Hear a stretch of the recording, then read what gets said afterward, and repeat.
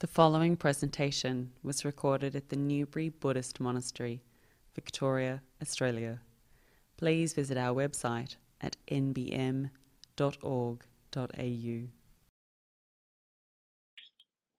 So very nice to be able to have the Dhamma talk today, and particularly in these COVID times. We still have the contact with the Dhamma. And this morning I'd like to dedicate this talk to the Venerable Nissarano Mahatera. He's a German monk who passed away due to COVID, so it's quite topical, in Sri Lanka on the 1st of January, so only last week. And he was 80 years old, which is, of course, same as the Buddha, same age as the Buddha passed away. And I knew him for 11 years, having met him in 2010. And I was requested to give a recollection for his life for the 7-day death anniversary, which was yesterday in Sri Lanka. So if you wish to read that recollection that I wrote, or watch the 7-day death anniversary ceremony, which was held yesterday in Sri Lanka, you can do that by looking at the live chat with this broadcast. One of the reflections on the at the 7-day death anniversary is in English, but most of it is in Sinhala. And it was given by Venerable Gutasila, a New Zealand monk who helped write the recollection and had known Venerable Nissarano since 1979, so it's quite a long time. So I'd like to begin the talk, as I often do, with a quote from the Buddha. Driven only by fear do people go to many refuges, to mountains, forests, parks, trees and shrines. None of these is a secure refuge. None is a supreme refuge. Not by going to such a refuge is one released from all suffering. So that's a quote from the Dhammapada, and of course it gives the theme for the talk today, which is of course about refuge. And this talk will actually be more of a general talk about refuge, what it is, and why we take refuge, and but it won't be specifically about the Buddha, Dhamma, and Sangha, because I'll do that in another talk actually. And of course, in COVID times, as we have these days, there is so much uncertainty, fear, and anxiety. Sometimes anger, sometimes depression, because these things go on for a long time. And so in these times, we need a source of strength, like something that gives us strength, something that gives us direction and purpose in our lives, and something that makes sense of our experience and gives us, which gives rise to the understanding of it actually. And this is very, very helpful. The Dhamma is very helpful in these times. And we can derive this strength actually from taking refuge as a foundation for our lives. So, in a sense, we are all refugees seeking a safe haven. And so this is the sense, because a refugee is looking for a refuge. And the refuge is such a central part of Buddhism, isn't it? It really is at the heart of Buddhism. It's the heart of the refuge we take in the Buddha, Dhamma, and Sangha. And you don't hear so much of taking refuge, do you, in other traditions? Though, of course, it's the essence, the taking refuge is the essence of a sense of devotion. And we have that in the Hindu tradition, of course, bhakti, they call it. But this taking refuge is like an expression of faith. It brings up faith, actually, when we take refuge. And this is it's sometimes called like a controlling faculty in Indriya. So faith is very important. Other names for it are, of course, confidence, conviction, commitment maybe is okay too. And this is very important because it motivates us. This is what gives us the energy. It energizes our practice. So this is another aspect of the Indriya virya. And it also stabilizes or strengthens the mind in order to develop mindfulness, sati, and one-pointedness, samadhi, or stillness, as Ajahn Brahm calls it, which then can give rise to wisdom and understanding. So it's really an important aspect, this taking refuge, because it not only, you can see that it energizes us in other words, we can look at it looking at, it energizes us to develop dana, giving, sharing, and to keep ethical conduct of body, speech, and mind, of course, that's important, and to develop the mind, bhavana. But in essence, it's the energy source, isn't it, for the Noble Eightfold Path, practicing the Noble Eightfold Path. And at a very practical level, I mean, this is very mundane level, I suppose you say, it's membership of the Buddhist community. It makes one a Buddhist. Of course, this is something that's totally our choice. I think that's an important thing to emphasize. But it reminds me of a saying from Groucho Marx, that famous comedian, American comedian. He said, "I wouldn't want to join any club that would have me as a member." I hope you don't feel like that. But of course, in the West too, many people don't like labels. They don't like to be labelled, so they may not wish to identify as necessarily being Buddhist, though their practice may be. But of course, taking these refuges and the precepts, as we did today, in a sort of public way, obviously online it's not quite so public, it's like a statement or declaration of our intention. And it really can give strength to the mind. It can really bring it up as an important part of our daily life, our mindset. And this reminded me of what Ajahn Bodhidharma, one of the monks here, reminded me of a lovely Thai man in Western Australia who would often ask for the 3 refuges and 5 precepts on behalf of the community. That's the usual thing we do. But he would say, he'd ask for the 3 refugees and the 5 precepts. So that really fits in with the theme that I have for today, that we're all in reality refugees until we've realised the Dhamma. Then we have reached the refuge, and then there is no sense of insecurity, fear prompting our lives. We know what reality is about. So the important thing with the refuge is, of course, we don't just take them one time and get it over with, as it were. We can make it part of our daily practice of taking the refuges and the precepts too. It can be very good. And it's something I like to do every day, actually, to start the day. I take do the Namo Tassa and then take the refuges. And I enjoy taking them in English too. So I'd encourage you, if that's more meaningful for you, to take them in English. Of course, the Pali for traditional Buddhists brings up a lot of emotion, of feeling with it. So when we take refuge, it just reminds us, especially on a daily basis, it keeps in mind what is important for us.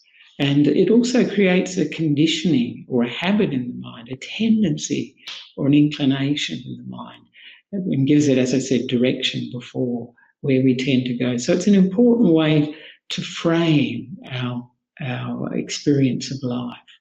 And of course, refuge, when you contemplate it, you realise the combination of emotion. Actually, the emotional side is very strong, isn't it, really? Because it's the emotion of faith or confidence, saddha, we call it in Pali. And it's also comes from an intellectual understanding as well, which is panya, you'd say in Pali, wisdom. Because it's based on reason, and it's based on a logical assessment of our experience, of our life, what we experience. And of course, it's sort of an ongoing thing, refuge. We're looking into it, considering our experience, checking up, investigating our experience. So refuge is not just a one-time thing. It develops over our lives, and as our practice deepens, not surprisingly, isn't it, our refuge will also deepen too. So this is, and of course, as the practice develops, as we get benefits from our practice, whether it be from practicing generosity, whether from practicing ethical conduct of body, speech, and mind, whether it's developing the mind through meditation, sati, mindfulness, and through samadhi, one-pointedness, or stillness, we can call it. This will, when we get these benefits, will tend to deepen our refuge, our respect. And of course, it makes me remember Ajahn once said that until a person becomes a stream enterer, this is the first stage of enlightenment, they don't really know what the Buddha, Dhamma, and the Sangha are. They don't really know. But once they know, and then this is one of the qualities of a stream enterer, they have unshakable confidence, unshakable faith in the Buddha, Dhamma, and Sangha, because they realise for themselves, this is now my experience. So then the Buddha must have been enlightened. The Dhamma is in fact reality, and the Sangha are the Sangha of enlightened monks, nuns, and laymen. They really exist, because this becomes from our own experience. So refuge is a very, very important part of our practice. And I'll just give you the dictionary definition, of course, of what refuge is. I think everybody knows, but it's quite good. It's defined as a shelter or protection, as from weather or danger. And it can be any place, person, action, or thing that offers, and this is an important thing, or appears to offer protection, help, or relief. So for me, when I read that definition, it brings up, well, what are the dangers we're taking refuge from? Many people may wonder about that. Well, what are we taking refuge? Why are we taking refuge? What's the purpose? And of course, we're taking refuge because of our experience of life. It's not a theoretical sort of thing at all, because we all experience difficulties in life. We experience old age, sickness, death, and the classic list is sorrow, lamentation, pain, grief, and despair. But that's all the negative emotions, isn't it, that we can possibly experience, whether it be depression, anger, anxiety, fear, all those things. So this is why we're taking refuge, because we want, like the Buddha, the Bodhisattva to be, we want to find a way of dealing with this, of reducing their impact. And for the Bodhisattva, it was to overcome these things, go beyond them, to go beyond the unsatisfactoriness or suffering of life, that life is always got these mental and physical problems, whether it be the physical aspect related to the body, as I mentioned, old age, sickness, and death. They're a very important motivator for the Bodhisattva in his search, his noble search. But also the mental problems that we experience, the mental difficulties we experience in our lives.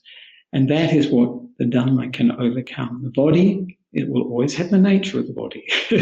And all bodies have to, if they live long enough, they will get old, they'll get sick and pass away. But the mind, no, that's another thing altogether. And so this is not a really theoretical reason that we take refuge. It is really very strong, driven by experience, very strong experience sometimes, isn't it?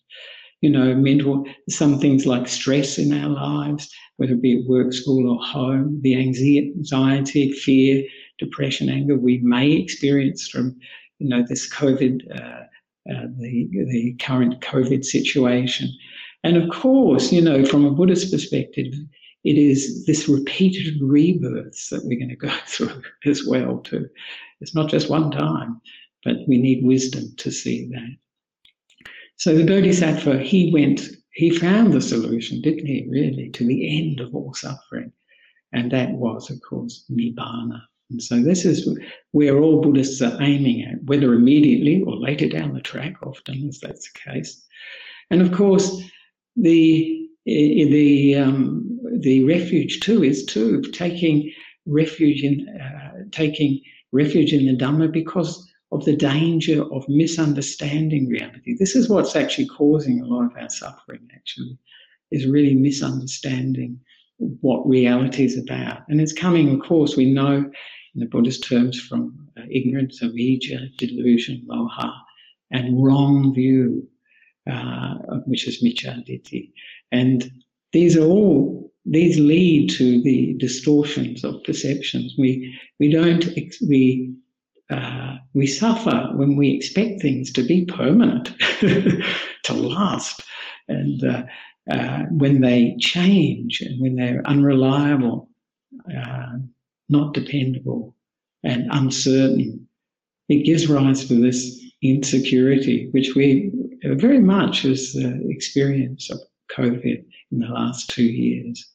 So this understanding of impermanence is really central to understanding reality, as is dukkha, I just mentioned, unsatisfactoriness, and another translation, of course, suffering or imperfection, I quite like. If we understand that, it reduces our difficulties in life a great deal, and it can lead to the end of all suffering. Because we understand that desire, the central understanding, is pretty radical actually. The central understanding of the Four Noble Truths is that desire doesn't lead to fulfillment. We just get more and more desire. It just makes us, like the simile of it, just makes us more thirsty, like drinking salt water. We want more of it. And in essence, if it becomes very severe, it becomes addiction. And so this is really quite a radical teaching when we say desire or tanha, wanting, leads to the difficulties, the suffering, the unsatisfactoriness in our lives.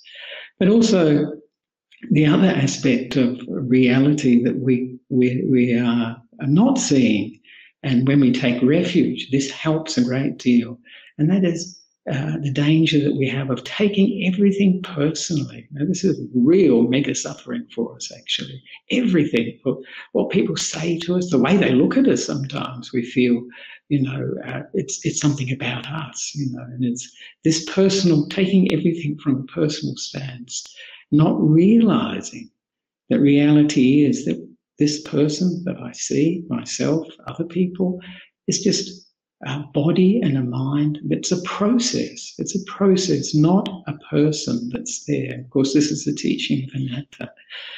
And of course, the other thing that the refuge is protecting us from, the danger of making bad karma through our actions of body, speech, and mind. And this is, some people may say, well, that's not too bad, but you don't get the immediate results, but sometimes people do get the immediate results of their bad actions of body, speech, and mind, as in the cases when we say something quite hurtful or nasty, and then the person reacts immediately, and there are consequences. So if we keep good ethical conduct of body, speech, and mind, then it will lead to happiness for sure here. It will lead to a less complicated life. It will lead to less of a melodrama in our lives. And it will lead to, as I say, this happiness here and now. And of course, the Buddha says, and in future lives too. And of course, goes hand in hand with that, isn't it? Really is. This refuge is also protecting us from the danger of a bad rebirth. Because of our actions, we can take a bad rebirth. And of course, bad rebirths in Buddhist sense is anything below the human world, human realm. So as animals or ghosts or even hell beings. And often, I think it's well worth reflecting too, what do I usually take refuge in? What do I usually take refuge in? It's really, for me, I think, reflecting on where do I usually seek happiness, safety, security, protection and help. And of course, the short answer in Buddhism and the Buddha's teaching is our attachments, upadana. These are the things that we seek happiness from. These are the things that we turn to in difficult times.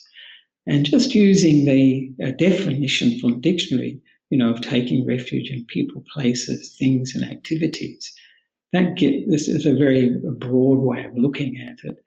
But of course, the refuge in people, we all know that so much of the meaning of life, our security and safety is invested in relationships. Relationships are a big part of life, and they're a big part of our security blanket, aren't they? But also we do take refuge in teachers, whether they be secular teachers or spiritual teachers. That's another area that we can take refuge in.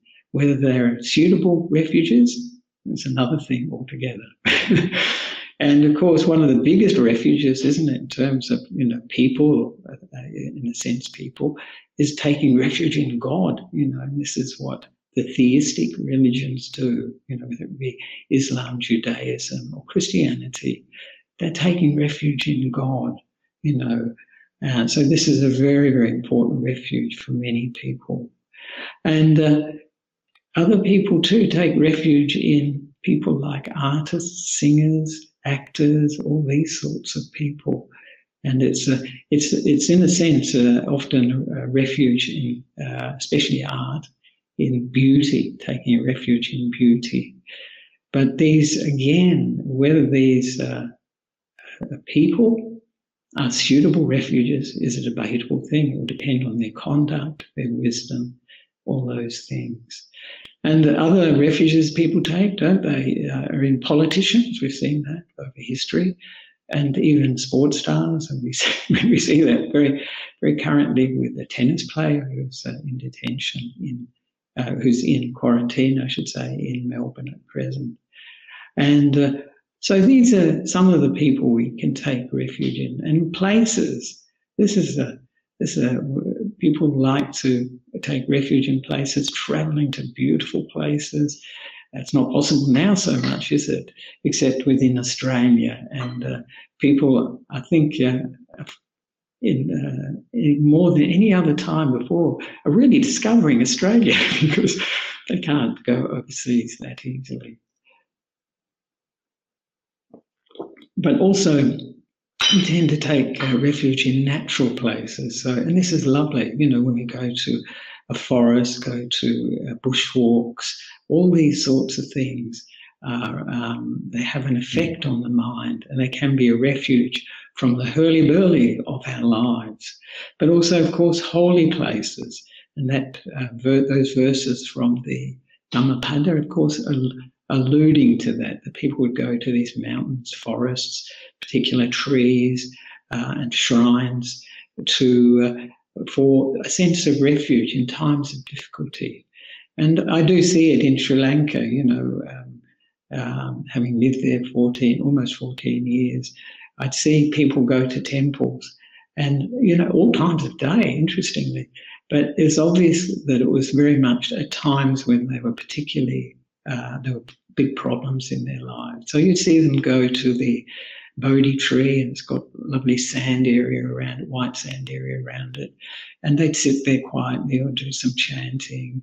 And you'd see students come there for when their exams were about to happen. They'd go and see the monks and get a blessing, that sort of thing. So these holy places do have an effect on the mind. And of course, whether they are a refuge in a sense, but only temporary refuge. And people also take refuge in things, don't they? And this is usually through our senses, all our possessions, our money, all those things that people find important in their life, status, power, all those things. Taking refuge in things. And the other area that this dictionary definition was talking about is taking refuge in activities. Wow. We can really do that, can't we? We can really become identified with, seek refuge in the things we do, You hear of workaholics, people who invest a lot of time, and obviously they find a certain sense of satisfaction and happiness and stability from that work, doing that work. And you can get it from many different other activities, like gambling is a negative one, betting on horse races. You can see eating is a very popular activity, one people take refuge in. And I've heard during the pandemic, of course, some people, when they've had the lockdowns of being at home, they said they put on a lot of weight because they're so close to the refrigerator. And it's also eating for comfort, isn't it? Eating for security. So this is where the sense of refuge takes. It has its place. And of course, drinking, whether it be, it's often drinking, alcohol and things like that, or taking drugs. These are all activities that people take refuge in. Sport is a really big one here in Australia.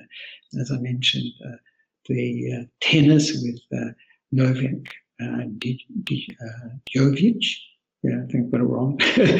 And tennis and also the cricket, all these things. Whatever it be, sport is a universally popular thing. But the Buddha's analysis, of course, goes far deeper than that dictionary definition. And he's looking at our attachments in terms of our sense pleasures, in terms of 4 areas: our sense pleasures, a sense of self, our views, and also in terms of rites and rituals. And that's looking at it in a much deeper way.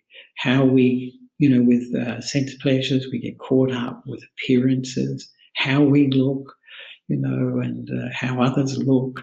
And to me, one of the symbols of this, actually quite strong symbols, is the selfie. These days the selfie is so, people take so many because it's for the social media, and we've got to look good, and that, in a sense, becomes part of our sense of being okay if we look good.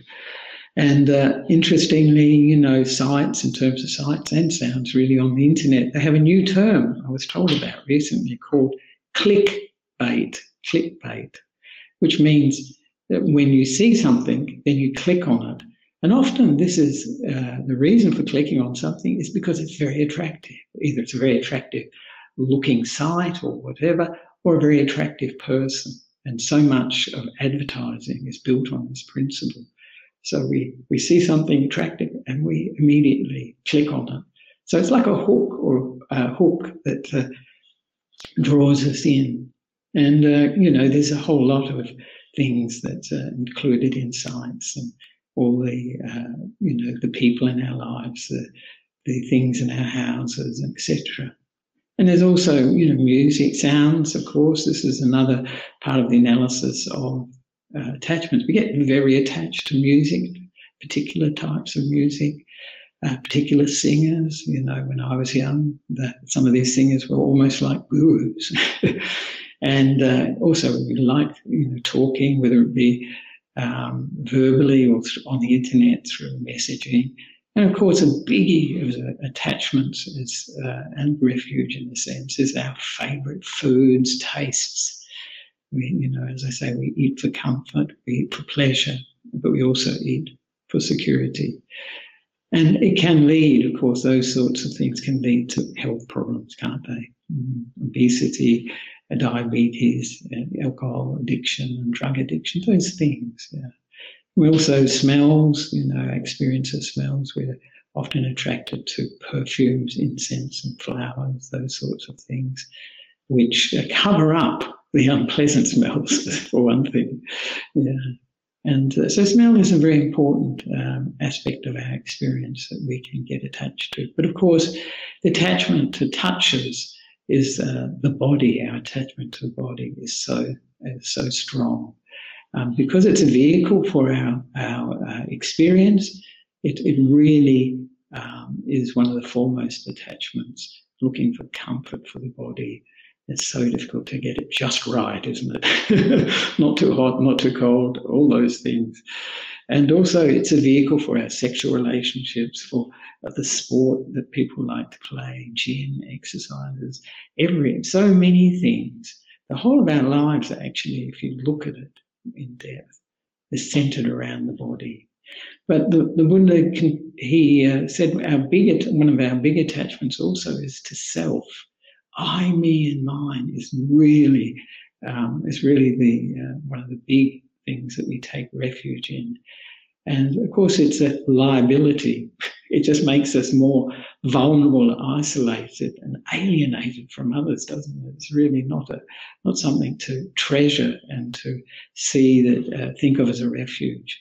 And it comes from when we identify with our bodies and our minds as like we think we're the owners. And of course, other things that build up a sense of self, who we are our likes and dislikes. I remember that very much, the sort of music I liked, and my friends all liked the same music, that sort of thing. Politics, it's very much the same, isn't it, too, these days, with a lot of division in society. People tend to have, the friends that they have got similar views, political views. And of course, there's our cultural identification with being, Australian, Sri Lankan, or whatever. And more basic than that really is our identification with our gender, whether we're male, female, or other these days. So all these things, are part of this self-view, and nearly everything, we can attach through the self-view to pleasure, and all the sorts of things. We can think of ourselves as if it's in terms of foodie, people use that term, and there are people focus on different aspects of their sensory experience. And as I mentioned before, we can identify with doing, with activity. That can be very important for us. The power, status, position, money, all those things. And we can see that these things motivate us. They're an attachment. And for some people, this can be a refuge, but it's not a good refuge because these are all subject to impermanence. And we can identify, some people, some of the times we identify with our hindrances, our negative qualities, and we can think, I'm just an angry person, I'm just a depressed person, I'm hopeless, I'm this, I'm that. But of course, the third aspect of our attachments that the Buddha often referred to were our views. Our views we're really seeing these days, aren't we? How powerful they are in terms of our experience of life. But they're what we identify with too. We identify with them because we know them. And it gives a stronger sense of ourself, which is the whole purpose of these views. And of course, it can be views. You're all well aware of the gambit of views that are available. There's just an unlimited amount, really. COVID-19 has really caused a great variety of views, whether it's anti-vaxxing, whether it's anti-lockdown, whether it's whatever. There are lots of different views on this. And all the philosophy, psychology, politics, views about that, nationalism, all these sorts of views are a scientific and rational approach. But the two major views that the Buddha was concerned about, and these are the ones that people often take refuge in, as I mentioned, is a view of a God and an eternal life hereafter. That's one view that the Buddha rejected. From his own experience, he rejected. The other extreme, he said, was a view that everything ends when the body dies, call it nihilism. And he rejected that too. And he pointed out the middle way between the process of dependent origination. This is how our experience of life is arising from processes, not from a person. So both of those he rejected, those views. But we can attach to these very strongly. And we see when people start to develop causes, isn't it, based on a view, whether it be about politics or COVID, COVID-19, in the environment, social justice. They can be very passionate, very caught up in it. And so this is another part of what we're taking refuge in. And it's something that can often lead to very unwholesome qualities developing. And the last one that the Buddha mentioned was rites and rituals. And these are activities that we think are going to bring enlightenment, awakening for us. And there's some really classic ones at the time of the Buddha. Two spiritual practitioners who were behaving like dogs, and one was behaving like a dog and the other was behaving like an ox. And for them, they thought this would bring moksha, this would bring release, this would bring awakening. My goodness, it's an unusual idea, isn't it? And they're a bit shocked. And the Buddha pointed out to them the results of their practice would actually be rebirth as a dog or an ox, definitely as an animal. So this rites and rituals we can more generalize more to routines and schedules, and they give us a feeling of comfort, reassurance, security. We've got a context for our life, and we're part of a tradition. And of course, we can take precepts in exactly the same way, and they are not as a meaningful activity. So we're looking more at what are worthwhile refuges. And of course, these are not external refuges, internal refuges, because they're not safe refuges, these things. And we can't really own them. They're only temporary. And we can't take them with us. That's the usual expression, isn't it? And so they're subject to change and insecurity. They're always going to be unsatisfactory, those refuges, those attachments that I mentioned, because they're imperfect. They can't completely fulfill us. And they're non-self. It's a process. It's nothing personal. And when we have these attachments, we expect too much from them. We expect them to fulfill us. And it creates this unrealistic pressure in our life. And the result? Disappointment often. And attachments don't lead us to going. These attachments don't lead us to going beyond suffering, to the end of all suffering, or to awakening. So we can ask what are worthwhile refuges. And of course, first of all, are our bodies a refuge? And as I mentioned before, they're in reality, they're a liability. They're subject to, as for all bodies, to old age, sickness and death. So the next area we can look at is, can our minds be a refuge? And of course, this is an area where we can take shelter from an uncertain world. This is where there is an internal refuge. We can take an internal refuge. Of course, for many people in times of COVID, during the lockdowns, their minds are actually like a prison for them because they're not developed those minds. They're not developed those qualities, not developed those wisdom that make the mind a refuge. Their minds may be a torment. And this is, you can see this when people are locked down, when they're in prison, those things. They have to live with themselves, and they find that difficult. But I would like to quote from the Buddha when he said, monks, dwell with yourselves as an island, with yourselves as a refuge, with no other refuge, with the Dhamma as an island, with the Dhamma as a refuge, with no other refuge. And he taught this teaching on a number of occasions with different emphasis for what we need to practice if we want to be an island unto ourselves and to be a refuge to ourselves, and what aspect of Dhamma we should practice. So we can take refuge in our good qualities, our generosity, our virtue, the fact that we don't kill people, we just took the 5 precepts, we don't steal, we don't engage in sexual misconduct, we don't lie, and we don't take alcohol and drugs. These are wonderful gifts to ourselves for a happy life and also for a peaceful life for us and for others. And we can take refuge in our kindness, our compassion, our harmlessness and gentleness, and also selflessness when we give to others. That's sort of like really comes under generosity, whether it be material things or give it time. And of course, We can take refuge. This is the main refuge, really, in the main refuges, mainly in sati, mindfulness.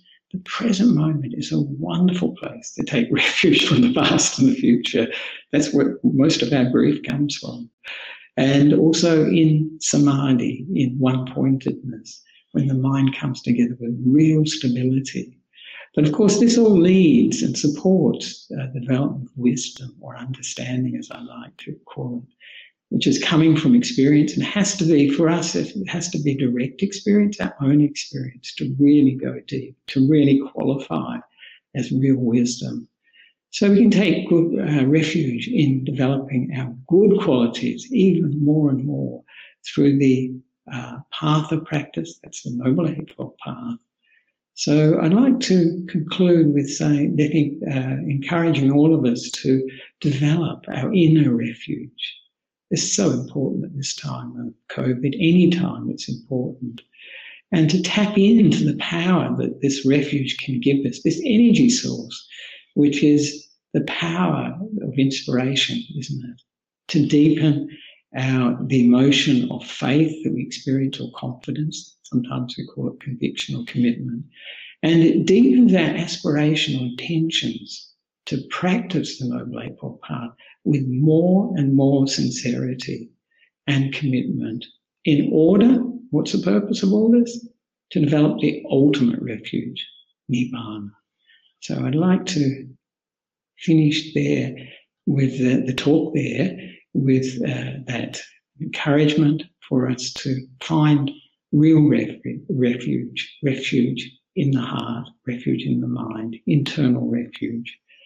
And as I mentioned before, I will talk in my next talk, I think it'll be the next one, on taking refuge in the Buddha, Dhamma and the Sangha. So I'd like, just first of all, before we take the questions, if there are any questions, comments or complaints, is to dedicate the merit of today's talk to Venerable Nissarano, the German monk who passed away in Sri Lanka that I mentioned before. And so may I wish for him, and may Venerable Nissarano have finished with being reborn.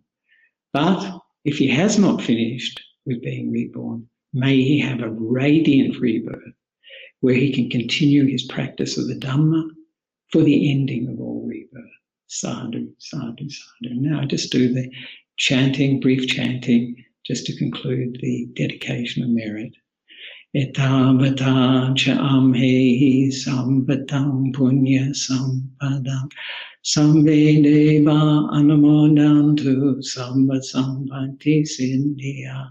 Etavata cha amhehi samvatam punya sampadam samve bhuta anumodantu samba sampati sindhya. Etavata cha amhehi samvatam punya sampadam sambe satta anumodantu samba sampati sindhya. Akasanta jabumata deva naga mahindika punyantang anumoditva chirang rakantu sasanam. Akasanta jabumata deva naga mahindika punyantang anumoditva chirang rakantu desanam. Akasata jabumata deva naga mahindika punyantang anumoditva chirang rakantu twang sana. Idang menyatinang hotu sukita hontu nyatayo. Idang menyatinang hotu sukita hontu nyatayo. Idang menyatinang hotu sukita hontu nyatayo. May you abide in well-being, in freedom from affliction, in freedom from hostility, in freedom from ill will, in freedom from anxiety, and may you maintain well-being in yourself. Sadhu, sadhu, sadhu. May it go well for you, Bhante. So I'd like to conclude the talk and the dedication of merit. And now, if there are any comments, questions, or complaints, you're welcome to bring them up now. About refuge or whatever, about areas you'd like to ask a question or comment about. Thank you, Ajahn. We currently have just one question. Oh, good. So, good evening from Florida in the US. Florida. How do I stop a sudden rush of anxiety? Right. How do I stop a sudden rush of anxiety? That's very, very important question at these days. And I think, first of all, one of the things that is very useful to do is to take some deep breaths and to just come into the present moment. The breathing's always in the present moment. Just to come into the present moment, because the anxiety and the panic, isn't it? For all of us, we know, coming from the future. We're worrying about the future. The future is going to overwhelm us. We're going to be destroyed. It's going to be too much. It's going to be awful. That's usually what comes with it. It's really more of a feeling. And so this deep breathing is very helpful. And as I say, it can bring us immediately into the present moment. So I'd suggest that for you.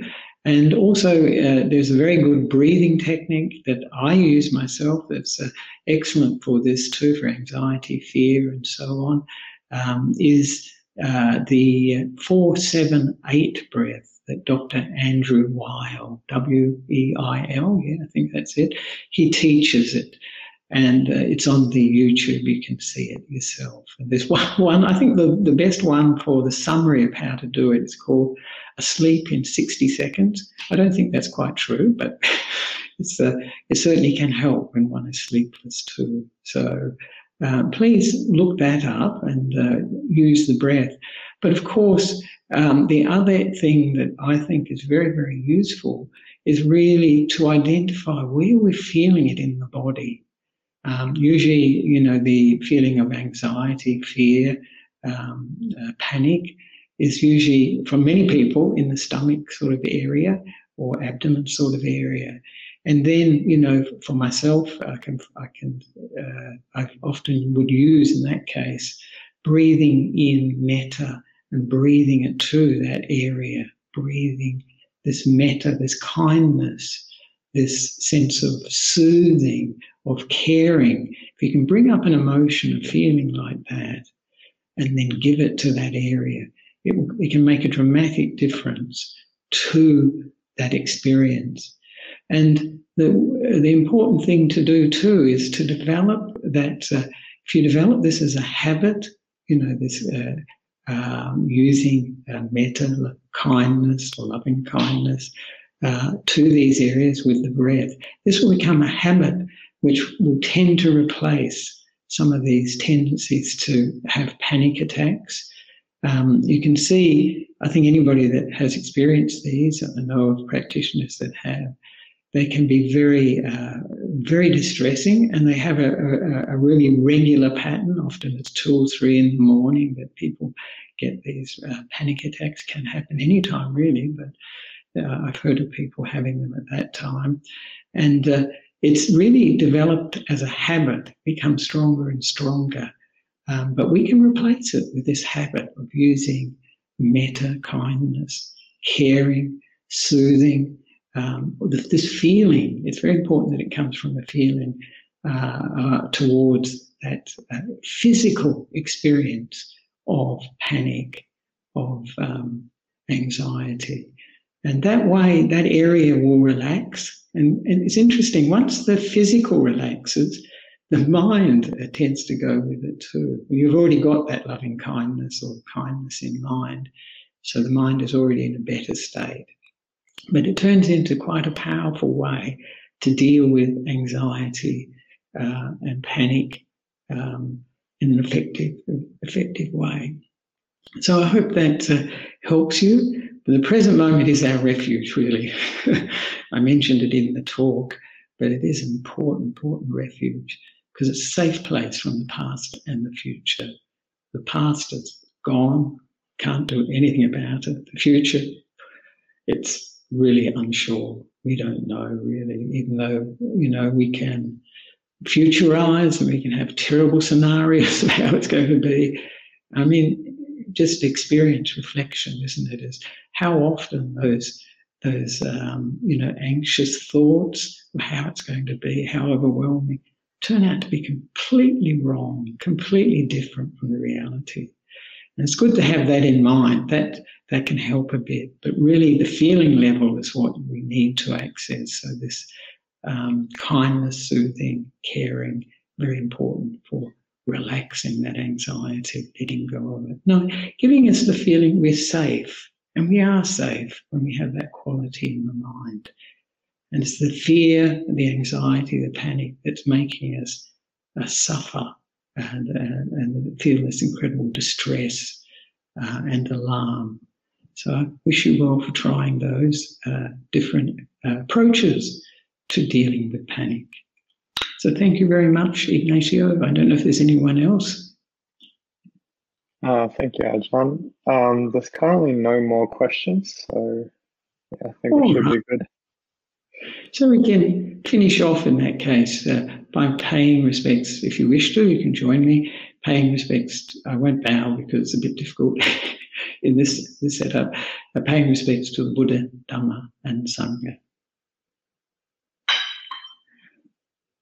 Arahang Samma Sambuddho Bhagava Buddhang Bhagavantam Abhivademi Swakato Bhagavata Dhammo Dhammam Namasami Supatipanno Bhagavato Sawaka Sangho Sangham Namami. Sadhu, sadhu, sadhu, sadhu. And as I mentioned at the beginning of the talk, if you're interested in reading the recollection, please see the live chat. There's a link for that recollection. Or if you're interested in listening to, seeing the 7-day death anniversary ceremony that was in Sri Lanka yesterday and which contains some English, an English reflection, please look at the link in the live chat too.